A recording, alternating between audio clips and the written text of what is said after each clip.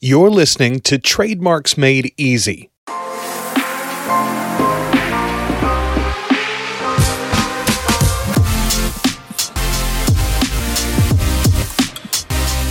Trademarks Made Easy is the podcast focused on helping brand owners in the e-commerce space. With your host, Susie Hickson, the private label lawyer. But don't worry, you won't find too much legalese here.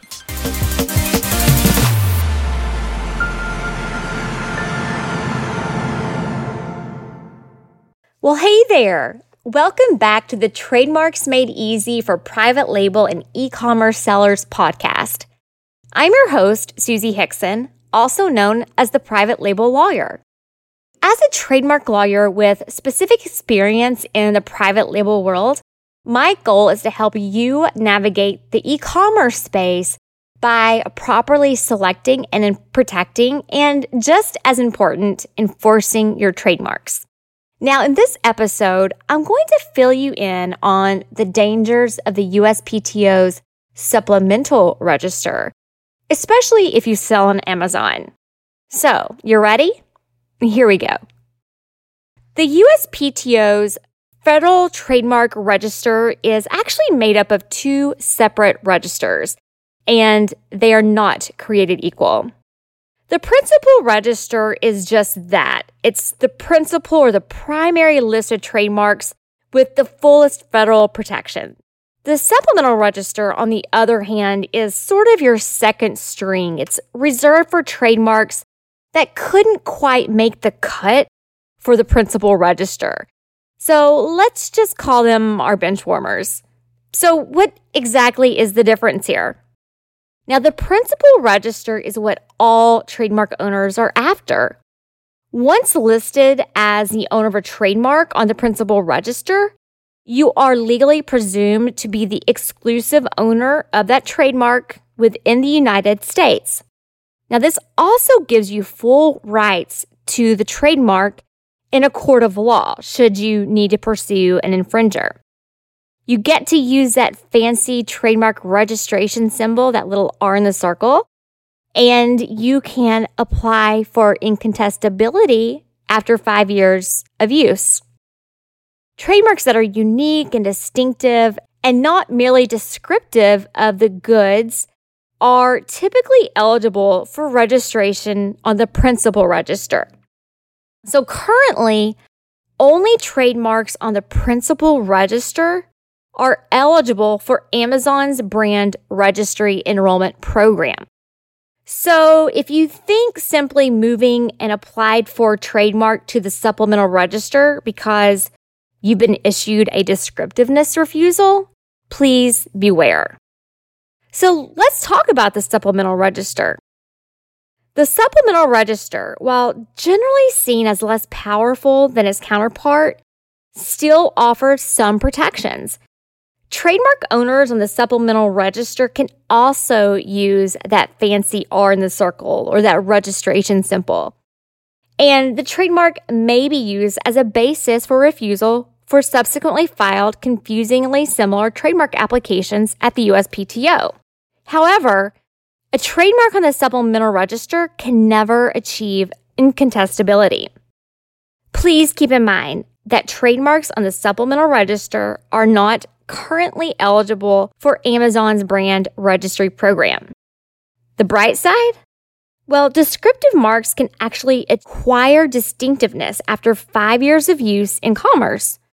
So some marks may wait out this sentence with the thin layer of protection on the supplemental register.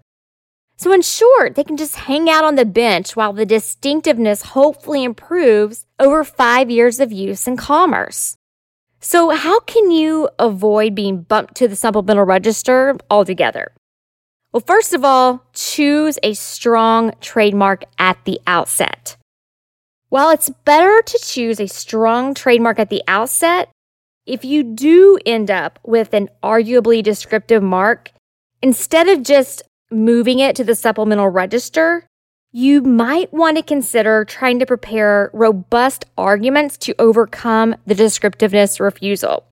Convincing the examining attorney that your trademark should be considered for the principal register is certainly within the realm of possibility, but keep in mind that formulating extensive legal arguments does not necessarily mean a slam dunk. So, a few key takeaways.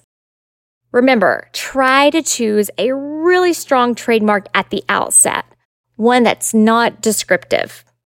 Number 2, beware of simply amending a trademark application to the supplemental register if you do get a descriptiveness refusal. There may be unintended consequences. And number 3, even if your trademark does end up on the supplemental register, don't forget that you're building a brand, not an Amazon business. And finally, keep in mind, second string is better than not even being on the playing field. That's all for this episode. Thank you so much for tuning in to this short podcast. I hope you loved it, and I hope you found it of value. Thanks for listening to Trademarks Made Easy with Susie Hickson, the private label lawyer. If you enjoyed the show, please subscribe anywhere you find podcasts or at theprivatelabellawyer.com. Remember, the information provided in the Trademarks Made Easy podcast should not be construed as legal advice. It's for informational and entertainment purposes only. It should not be considered a substitute for legal advice. Also, I'm not your attorney. You should engage with an attorney to discuss your specific legal issues. And finally, while I have taken precautions to ensure that the content of my podcast is current and accurate, errors can occur, and thankfully, like us, the laws are ever evolving.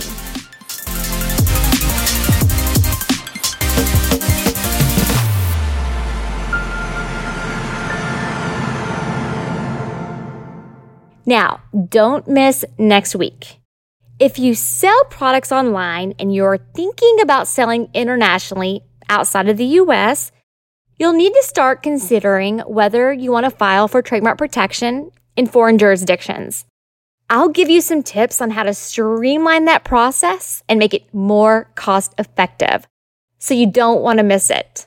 So, I'll see you in the next episode. And remember, never stop learning.